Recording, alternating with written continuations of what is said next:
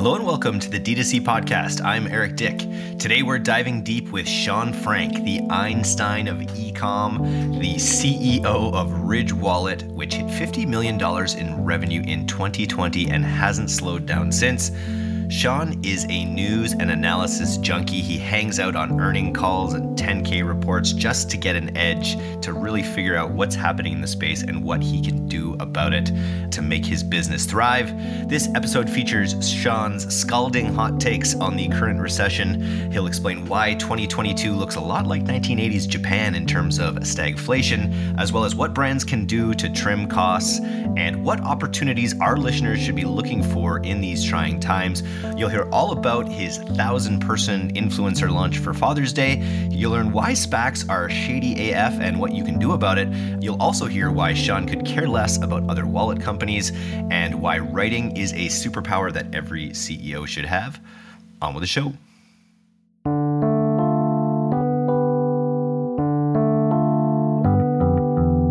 You're a professional stock trader, you're trying to achieve alpha, which is beating beta, whatever the S&P 500 does every single day, right? And so achieving alpha is getting better results than that. So there's a lot of people who think they're really smart over this past 5 years or whatever because they're growing and things are going great or whatever, but in reality, they're just hitting beta. The entire market was growing. If you were selling home workout stuff in 2020, you're not a genius, you're just lucky. You know what I mean? Like, it's like right place, right time for most people's success. Now, we're in a down market. E-commerce penetration is going down. Less transactions will happen online this year than last year. Is your share of transactions going up? Like, you really are competing for less space now.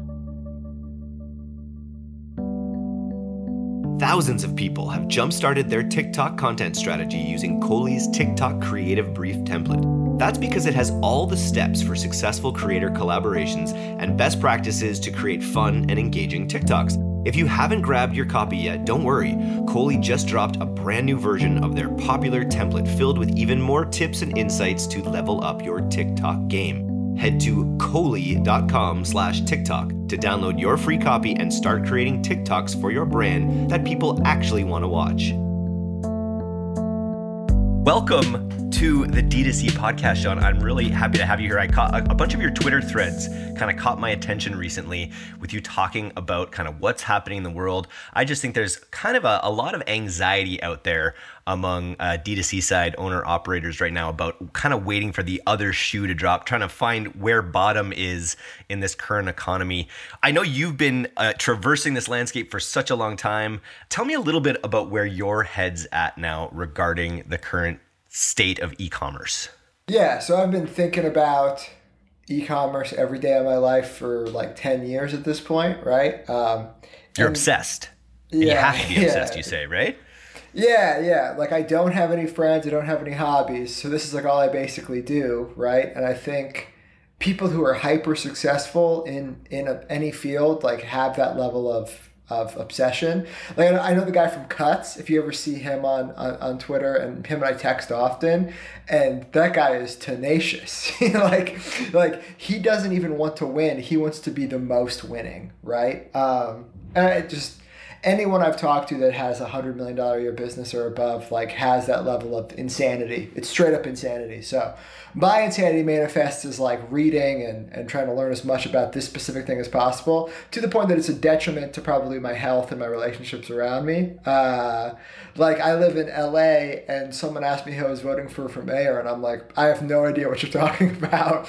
And they're like, there's a massive mayor race going on, there's this big thing, like all of these like famous people are running. I'm like, never even heard of it. I know about it. I know about Michael Schellenberger and all those folks. Yeah, totally missed me. I didn't hear about the Ukraine conflict until like the week after it happened. So anyway, no idea what's happening in the world, but know everything about e-commerce. What do I think's going on? I've been talking about like an end of the good times for whatever, and that like this storm's been like on the backseat brewing for however long, and we're seeing that wave crash. The public market's already reflected that in Shopify, that like investor appetite is not in e-commerce anymore as the world opens up, and that was an expected pullback. I mean, 70%, 80%, whatever it is very drastic, right? But it always should have fell 50%. It already should have fell 60% as soon as stuff started opening back up, and like e-commerce isn't having the growth it's had before, right? So e-commerce penetration as a percentage of total retail transactions in the US has gone up 1% every year for 20 years, right? That's what lands us at this like 20% number we're at right now. And then COVID happens and it takes us up to 30%, right? Puts us 5 or 10 years in the future. And now COVID's in recession. I'm not going to call it gone or whatever, right? But it feels pretty gone across the country. At least long for like total lockdowns aren't a thing in North America right now. But because of that, we're the first time ever e-commerce penetration is declining year over year. We've never experienced that, right? Also, the 10 years I've been doing this has been a bull market the entire time. We haven't had a down market for 10 years. So a lot of things coming together to make this crash extremely healthy in terms of like the overall industry, economy as a whole, whatever, right? And then it's just like, what do you think happens? Like, what's the outcome, right? And if you're really familiar with history, the worst outcome possible would be a massive stagflation event similar to what Japan has experienced for 30 years. Their stock market has never reached the highs of 1989. So like over 30 years of never reaching that same level of wealth. Negative even growth. with inflation. Yeah, even with everything going on. And you can point to a lot of reasons why the U.S. economy is different, right? You can point to a lot of reasons of like why that particularly happened. But there's two main things that really make it similar, and that's the unprecedented rise in asset prices. So the 80s in Japan and the past 10 years in the U.S. have very similar track records in stock price appreciation, and then asset appreciation of include houses. Very similar, right? Their real estate prices 3x in like a 5-year period, and ours is 3x in like a 10-year period. It's like very similar. And then the other thing is that they were trapped. They didn't have any economic tools left because their interest rates were already at zero. And that's the same thing we're coming off of, right? The Fed has to raise interest rates into a recession, and that's really what caused or one of the main contributors to the Japanese stagflation for 30 years. Were they printing as much money as we're printing in Japan? Did they have that problem as well? Do you know? I didn't look at currency creation. I'm sure they were playing fast and loose, right? But yeah, that's another very uniquely American thing. But look, I recently Canadian too. Yeah, dude. People always want to talk about the U.S., but Canada has the exact same problems, but like 50% worse. I don't know. I think people in the U.S. don't realize that like housing price in terms of average income to housing price, like that's a ratio you look at to see if things are unsustainable, and it's like 50% worse in Canada than is in the U.S. As hard as things feel like in the U.S., for some reason Canada's a lot worse. So we just don't complain about it. We're just like, okay, well, I guess that's what it is now. yeah, man. Who knows what the fuck's going to happen, right? There's a bunch of different scenarios. Everything that's happening right now is an expected correction. When we started talking to bankers, as you're a fast-growing e-com brand, over the past 10 years, you meet financial professionals or bankers or whoever, and they kind of like help you through that process. You talk to PE groups, talk to whoever to help navigate like and protect your wealth you're building. And every private equity group for the past 5 years has been like, yeah, it should correct at some point, right? Like they've always like expected this correction, and it happened. So that's what we're dealing with. So it's interesting you say it happened. So we're like, I guess what a lot of people are looking for, and you're not going to be able to predict this necessarily, but is the bottom. Is like when do we think that the correction will be corrected? Like, it's, to me, it still feels like we're just entering the bottom. It feels like where do you think we're at in terms of the timeline of the bottom? Yeah, look, I don't really know anything about the stock market. I'm the worst stock picker on earth. But what I'll say is, I posted a thread about this, and it's typical for crashes in American history. So if you look at the dot-com crash and you look at the Great Financial Crisis or whatever, you get a 5 or a 7 year setback, right? And that would be the stock, the S&P 500 going to like 2,000 to 2,200, somewhere in there. So we're still like 40% off of bottom. But then the other thing, my CMO Connor and I talk about this all the time. We talked about like the falling knives theory, that like you don't want to be the hand to catch the falling knife. But because people seem so eager for a crash, there's a lot of hands, and eventually those hands will stop the knife. You know what I mean? Like, it'll cut a couple people, but eventually there's enough meat and bone there that it's going to stop the falling knife. So it's very hard to say. This was an expected, anticipated, and almost celebrated crash, which is a very unique thing we've never had before. Maybe the dot-com bubble was kind of like this because I was like seen. But anyway, look, yeah, we're still free falling, man. I think it could go another 40%. Basically, the most realistic scenario is that Q2 enters us into a technical recession. The Fed will come out, the numbers will come out that like we've had 2 quarters of GDP decline. That'll trigger it being a technical recession. The markets will freak out on that. They'll fall again. All of Q3 will freak out. And then we probably have a strong Q4 that brings us out of the recession. And then things start looking better in Q1 2023, but the stock market's probably down to like definitely in the 2000s. And how does this affect digital? How does this affect like our world and the people listening? Well, if you're an agency, you have to get incredibly good, incredibly fast, right? There's going to be less brands. That's the thing. I've already known friends who've gone out of business as credit dries up in the US and in China. China still does a lot of manufacturing, right? A side note is China is the most in-debt country in terms of debt to GDP on earth. Like, we hear about government debt, we never hear about company debt, and China has insane company debt. Like, every company in China is leveraged 2 to 3x more than their Western counterparts because they've had fucking state subsidized cheap debt forever, just grow. That market's tightening and potentially is closed by now, right? So they're not able to get any more credit. So their payment terms are going to get way more strict. And then as the US credit market dries up, which we've already seen, right? Interest rates rising up and like people being less willing to do deals, especially with risky merchants, it just leads to defaults. It's like, if you can't pay to acquire new customers and your customer base is too small to support your business, and you can't get new product and you owe money to manufacturers, it's like, and you end up in this death spiral. So, credit used to cover that up a little bit. Credit was cheap enough that you could float for longer. But I feel like as the tide goes out, I was even just seeing like consumer debt reached another high in May. So that shoe still hasn't dropped yet, where consumers are still taking on debt to float their lives. But if the rates continue to rise and the consumer confidence lowers, you feel like they're going to be less likely to want to take on more debt. Yeah, 100%. And there's been a boom of debt providers catering to e-commerce brands in the past 4 years, right? The Clearco's of the world, the Wayflyers of the world, whatever, right? And a lot of those shops are very good, legitimate shops, but each one of those business models has 100 competitors, and we've watched Brex has removed accounts, right? There's other companies in the credit card space that are just straight up like defaulting right now in the corporate credit card space. And you're 100% right that everything I've talking about, that dance about buying customers and then buying your goods, sell those customers and building brand, like that cycle has been fueled by negative cash conversion cycles where like you never have any money, but you're getting money from this guy, you're paying it to this guy. And that cycle will become a lot more difficult to balance.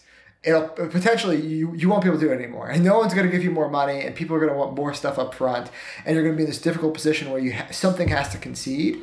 And if any one of those things breaks, your entire business could break. So that's the risk to brands. And then it's contagion when that happens, right? Like brands fall and then there's less work for agencies. So agencies fall. And it's like, the best thing agencies can do is align themselves with the strongest brand they can find, right? And I used to own an agency. Ridge bought my agency. Now I'm the CEO of Ridge. Like, that's like our story, right? Now, I'm super paranoid, so I always do stuff 3 or 4 years before I'm supposed to, right? But like I would recommend that playbook to somebody right now. If you're running a mid-sized agency or even a small-sized agency, if you have 5 employees, 10 employees or whatever, and you're catering to 6 brands, one of those brands is great, 4 of those brands suck, one of them's okay. Find how you can align yourself completely with the best brand because they're going to survive that, or they have the best chance of surviving that. And then for the brands, the best thing you can do is make the difficult decisions before you have to, right? You never want to have to do anything. You want to be deliberate in making the choices that you want to make to run your business. So no one wants to lay people off. No one wants to default on suppliers or be the bad guy or cut off SaaS contracts or, be irrational. No one wants to do that, right? Like it's uncomfortable. It makes you look like an asshole. It hurts your reputation, whatever, right? No one wants to do that. But it's better to do that when you don't have to do that than when you're forced to do that or go out of business, right? So just being maniacal about protecting your bottom line and your future, essentially, right? So look, Ridge is still growing, which I think we're super lucky that we're still putting up double-digit growth year over year. We're still profitable. We're still growing profit double digits year over year.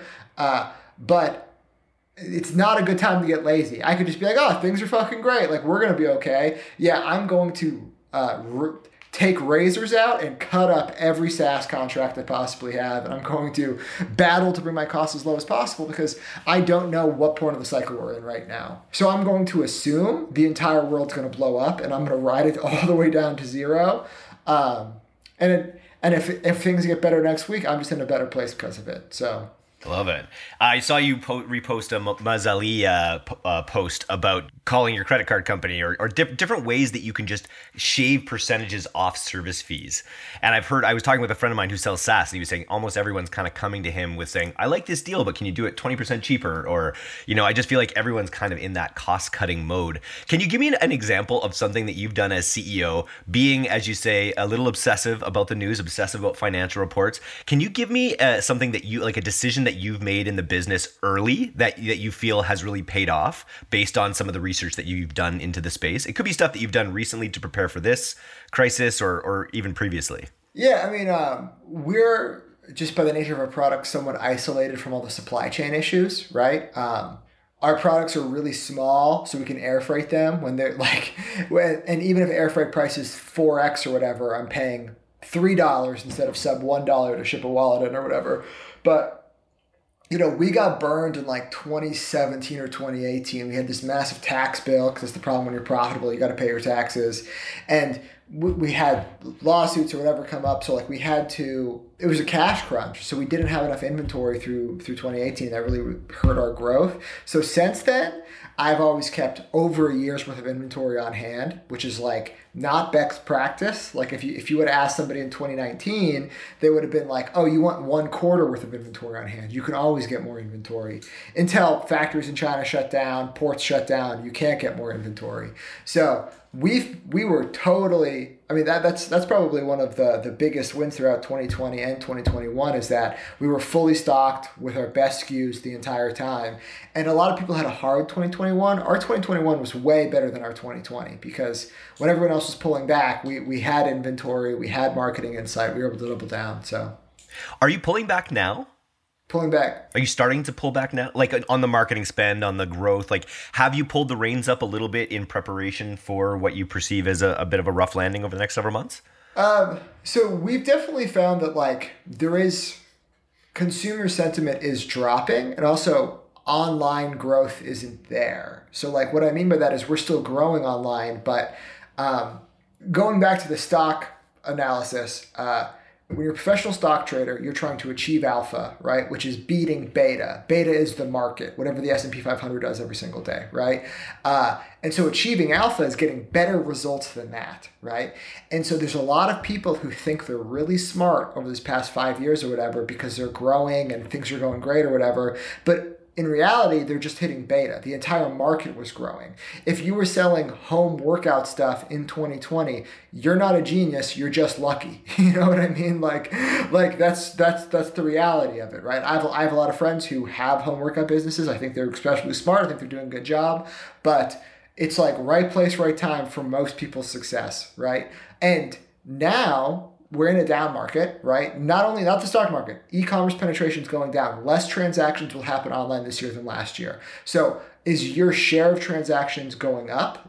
You really are competing for less space now. And because of that, we've definitely seen headwinds across the industry. I think everyone will admit that it's way harder this year than it was last year. So we are focusing on growing as strategically as possible. We're still putting up double-digit growth that we're happy about, but I'm not doing crazy campaigns. And then the future of Ridge is look, there's a lot of wallet companies out there. I do not care about wallet companies. There's a lot of knockoffs out there. I do not care about them.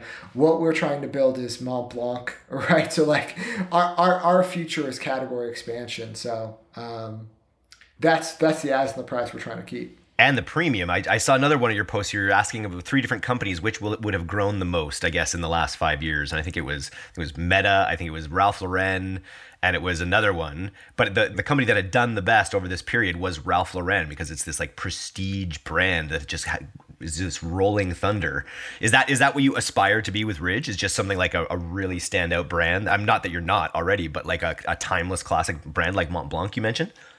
Oh, 100%. I mean, there's definitely titans of the space that I would love to try to be like them. So we look up to, I think Ralph Lauren does an amazing job. I think Yeti does an amazing job. I think Mont Blanc, they're owned by Richemont, which is like a conglomerate similar to LVMH. They do an amazing job. And then James Purse, another person just doing an amazing job, like keeping themselves authentic as possible, not caring about trends coming and going, and really setting the standard. So yeah, look, it's so easy to get hyper focused on who the fuck's knocking you off this week, right? But as soon as you start looking down, you're not looking forward. So that's what we're trying to do. Wrong size, wrong color, didn't look right in the living room? There are hundreds of reasons your customers return products, but returns don't have to be goodbyes. They can be an opportunity to complete the shopping experience. Built exclusively for Shopify, Loop lets you create a delightful return experience to attract and retain more customers. By making it easy for your customers to find products they love, they'll come back again and again. See why thousands of Shopify brands like Allbirds, Chubbies, and Brooklinen trust Loop as their return partner at loopreturns.com/DTC. In some of these marketing pivots, like what are some changes that you've made to how your marketing mix looks, say in the last 6 months? Have you, diversification is the thing I hear from most CMOs and founders really looking to build their organic, really focus on their email, move budgets out of Facebook into TikTok a little bit. Like what has your sort of your marketing mix, how has that changed in the last little while? Yeah, I mean, another thing where like we're incredibly early to a lot of stuff. Like we've been diversified off of Facebook since 2016. Like we actually probably should have been spending more money and singularly focused on growing Facebook when it was still a good time to do it. But we're always looking for the next thing. So I mean, we famously sponsor a ton of influencers, right? For Father's Day, we had 1,000+ influencers go live, something crazy, right? We do TV, we do newsletters. You see us in the Morning Brew sometimes. So yeah, we're incredibly diverse when it comes to the marketing channel. We're spending on TikTok. We were the very first e-commerce spender on Snapchat. So yeah, we're spending all these fucking places. And then in terms of organic, we bought a company called everydaycarry.com. They're like a men's publication, basically. We've worked with them for a really long time. They make cool posts about knives and gear and whatever.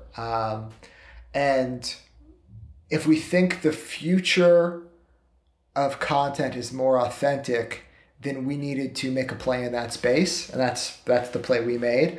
And that's why I also think BuzzFeed's incredibly undervalued right now. I mean, I think Ridge could probably afford to buy BuzzFeed off the public market, which doesn't make a lot of sense.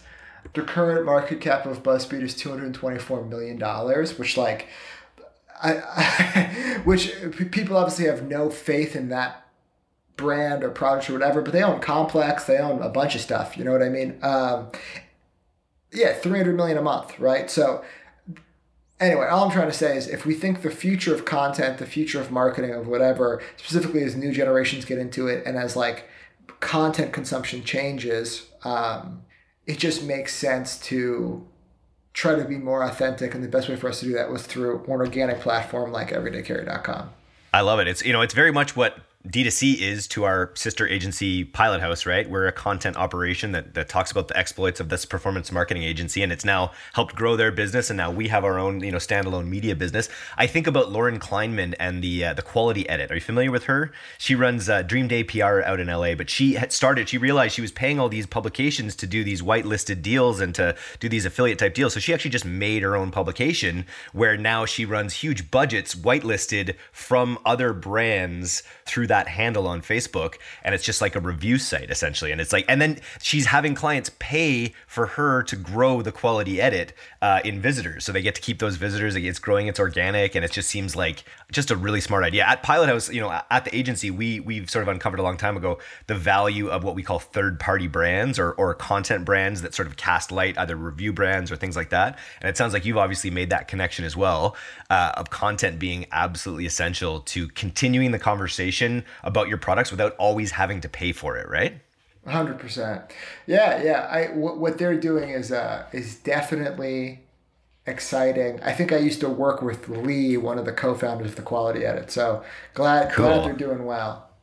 Were you at Hawk, or did you start Hawk? Didn't start Hawk. I was just at there. You didn't start Hawk. Okay, cool. Now, Eric and Tony started it. I think they're still in business. And now they have a good little group of graduates. So Connor, my CMO, was also there, both of us. I noticed a few other interesting posts. I loved this post because writing is your superpower. Can you talk about that a little bit? Like, it's something that most of the good things that I've been able to pull together in my life, I feel, have come from my ability to communicate well to others, to be able to write it down, to get people excited by my ideas, essentially. And that kind of comes out through writing. How has writing helped your career? Nobody tells you this at CEO school or whatever. Is that like 90% of your job is just going to be writing shit down. I mean, maybe it's because we're a remote first company, right? But like the only way I communicate with people is through written decks or Slack messages or tweets or emails or whatever, right? And being able to like quickly and concisely get your point across in a way that everyone buys into is 100% a superpower. Especially, I mean, the world's more and more digital, and if you're like, oh no, like I'll just get good on camera or whatever, yeah, you still got to write everything you're going to say anyway. You know what I mean? Like it's movie magic when you watch a YouTuber and it seems like they're just crushing it. Like that's been meticulously written. And that's something like people I don't think about is most of the things you consume are going to be written by somebody. So you should get really good at it. Unless it's AI, which is another big one out there. You've got so many interesting positions on crypto as well. I don't know if we have time for all of these things. What are you? I was just reading Jack's announcement the other day of Web 5, I guess it is, right? Because he's taking Web 3 and he's adding 2 to it. Or it's sort of skipping Web 4. We've talked about the traditional system and how it's kind of finding a bottom at this point, but it also feels like there's this burgeoning other system that's sort of like threatening to take off and change everything. How do you view, the Web 3, Web 5 metaverse opportunity for a brand like yours? I think people really like new things. Like, people were all about AI. People were all about machine learning. People were all about chatbots. Like if you've been on the internet in the industry for the past 10 years, you'll see these same faces pop up and be like, this is the thing that's going to change everything. And dude, DALL-E is one of the coolest things ever. I do not understand the commercial ramifications of that. But if I was able to, I would put all of my money into them and that team over any Web3 project because what's coming out is everyone's like, it's decentralized, it's the future, it's all this type of stuff. And then people slowly realize they really love centralization, they really love regulation, because all those things exist for a reason. One of the most overlooked ones is DAOs, and there's like, no, it's voting based on your stake in it, and it's a financial stake. And I'm like, yeah, you mean like, the thing we fought against in America for the past 300 years is giving people the right to vote without owning a house and shit. You know what I mean? It's like, no, let's make it so if you want to participate in this, you have to put money into it, and that determines how much valuable your vote is. And it's like, I don't think people realize that like the populist nature. I mean, like you're going towards a guillotine moment if that really takes over. You're going towards the French Revolution. And these are guillotine times, so we better let's stay away from guillotine moments during these days, I would say. Yeah, I think DALL-E, I'm blown away by. Like, and it's right there. It's like you type in words, you get these mind blowing images. I feel like so much in the Web3 crypto space is still so abstract, and they end up just having to say like, oh, it's decentralized, so it's better, or it's trustless, or it doesn't have a middleman, or all these sort of like broad terms. People understand in very broad strokes what might be beneficial in that space, but they don't. But the nitty gritty of it is not nearly as easily accessible as something like DALL-E, which is just blowing everyone away. I think that just went public too. Like, I think everyone can access DALL-E now and fool around with it a little bit. Oh, dude, if everyone can get in, please get in. It's awesome. But yeah, the last thing on the crypto piece, you're right. So I guess I have two things to say. The first one is, yeah, like there's general terms that they make you feel stupid for questioning. And it's like, yeah, that's what I want in a community. People who make me feel dumb, right? When I'm trying to learn, it's like no one else does that. If you want to learn e-commerce, no one's gonna make you feel like an idiot or be like, oh, you just don't get it. It's like, no, we'll explain it to you. The other thing is, the metaverse is real. It's going to take over. It's going to have a heavy gaming component. It will be controlled by Facebook. like it or not, like they're going to make the best thing everybody uses. There'll probably be a Republican president who allows them to make acquisitions. They'll buy Roblox or the team that does Unreal Engine or something. They'll incorporate that into the Facebook platform through Oculus, and it'll be a better version of social media than we have now, because seeing people's facial expressions and being able to converse over audio in like group settings is a healthier, more natural way to work. And it should avoid doom scrolling. I understand you're going to be wearing your thing and walking around, which is like negative for different reasons, but it's going to be a more natural social media. So it's going there. Won't be decentralized. I don't know why we think that's the case. Like, no, Facebook's just going to own it and they're going to sell ads to it. That's what's going to happen. Just more ad space, infinite ad space in the metaverse, right? Every surface can be covered. It's I have a couple friends who have had some big exits and stuff like that. They only use flip phones. They don't mess around with smartphones. Their kids don't have smartphones or tablets. They're just like, they're living this other life. And I feel like the same thing will be true of the metaverse. It's like, if you win enough over the next 5-10 years, you won't have to be a farmer on the metaverse. You know, maybe you'll be able to do some business in it, but you won't have to be there you'll be able to be in a real forest, right? And I think that's my goal in the next little while, is to elevate myself so I don't have to farm the metaverse. Yeah, man. It's that's a good goal. Yeah, that's what I'm aiming for. Nice. I was checking out another post that you had about the types of founders that help people get from like different levels. A founder's 0 to 1, a promoter's 1 to 10, a scaler's 10 to 100. And an optimizer takes it to like the incremental levels once you get past 100 kind of thing. And I just, it's from your experience, from your time in the space, it sounds like you are probably the first 3, right? You founded, you promoted it, you've scaled it. What do you think it takes to get to the next levels that you want to go to with Ridge? Yeah, I don't have to say I'm really good at the middle 2. There's a lot of like prestige put on founders or whatever, right? But like I didn't found Ridge, right? I'm just running the hell out of that business. I founded an agency business because that's what I was good at. And I guess like maybe there does take risks to just like quit your job and go do something like that. But like definitely, I'm definitely really good at the middle 2. Now, the optimization piece, really, when you think about public companies, and if you listen to public company earnings calls, that's a team full of optimizers. They're really on there being like, we are going to increase our net margin 1% over the next 12 months. And like, these are all of the little systems we're going to do to get that done. So I do not have the patience to do stuff like that. That's what it comes down to. And I'm not trying to I think we often talk down to the optimizers of the world, right? But like, there's amazing optimizers of the world, right? Tim Cook is an amazing optimizer, and he's building an amazing business. And like, he's been able to take that thing and make it better every single year and make really hard decisions over a 5-year time span. So like, that's an amazing, if you're good at that, like you'll always have a job. People will always pay you a lot of money. But going back to Ridge, I think we're still very much in the 3rd phase. I mean, we're still trying to scale this bad boy up, where until we're public, until we have a majority shareholder or whatever breathing down our neck to optimize the thing, I'm able to just keep making crazy swings that I hope have big payoffs, right? Yeah, that's what I'm working on. I love it. You mentioned going public. That's an interesting one. I also saw a post that you made about the Black Rifle Coffee Company using a SPAC, and this is an area like special purpose acquisition. I forget what the C stands for. company, special purpose acquisition company. So can you just talk a little bit about the approaches to going public that people take, whether they do SPACs or whether because a SPAC is it's a way that you can kind of go public without having to lay it all on the line as much. Like, explain the difference to me between going public and doing it in a SPAC. Yeah, so a traditional IPO route takes a minimum of like $1 million between like legal fees and whatever else, right? And so where does that come from? It's like you need audited financials, you need everything else because you've been operating as a business for so long, right? But what a special purpose acquisition vehicle or SPAC or whatever, what they do is they either acquire a dead company that was public, right, that has no operational history, or they list themselves, right, with no operational history. So they're just like, hey, we have $400 million, we're public now. And they're allowed to do that. And so it's extremely easy to get listed because there's nothing for the SEC to audit. There's nothing for them to look into. They don't have to vet anything. It's just like, it's a brand new thing with $400 million.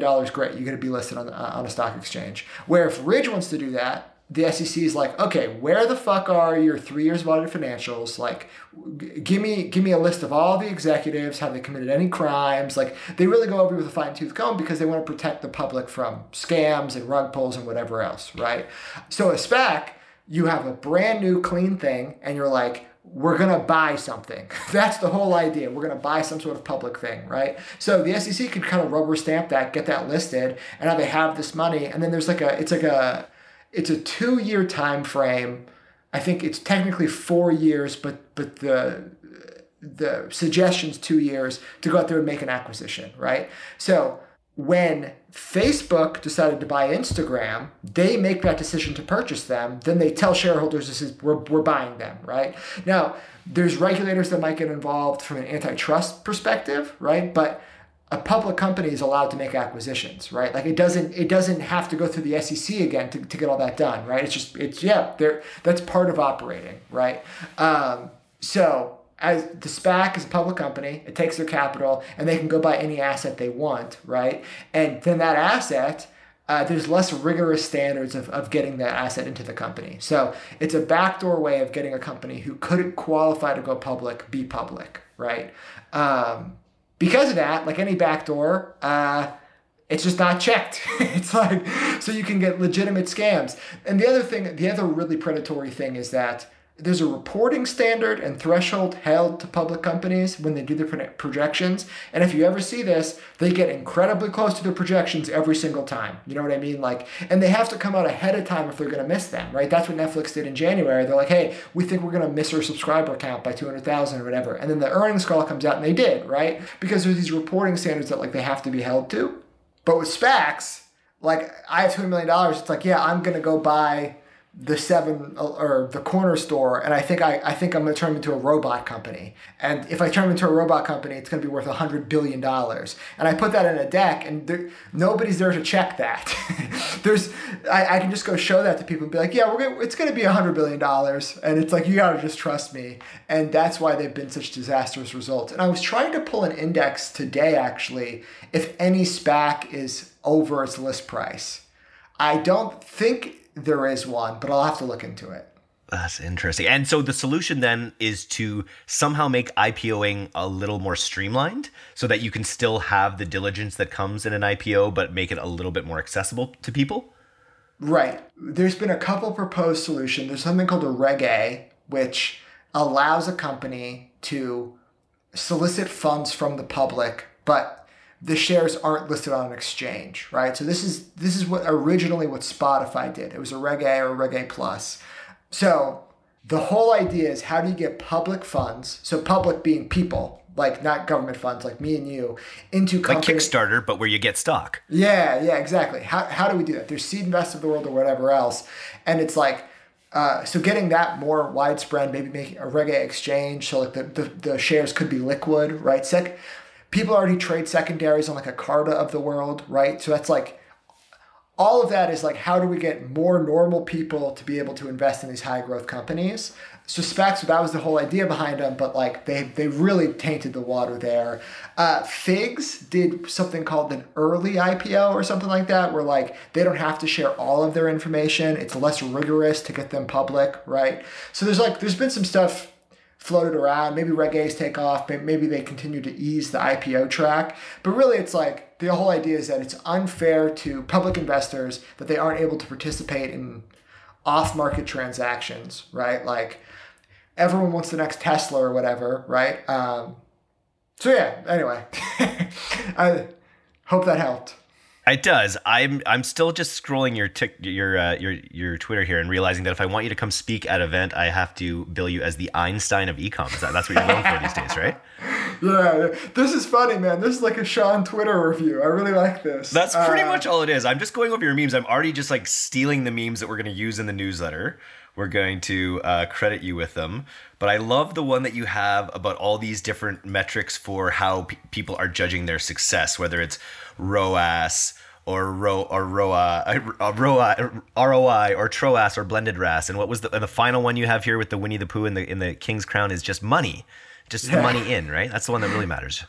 Yeah, totally. Cool. Yeah, the actual money you have left over after operating your business, which I think people really got distracted by for the past couple of years, but now people are very much back in tune with making extra dollars every day. That's the hardest part about running a business. Amazing. Okay, so if we were to give you, let's call it $100,000. So say we were to say, okay, here's a $100,000 grant that you've got to use in the business in the next month. Where are you going to advise your team to deploy that $100,000 for maximum growth? So if it's a free $100,000, I'm doing a very large influencer deal. That's what I'm going to do with that.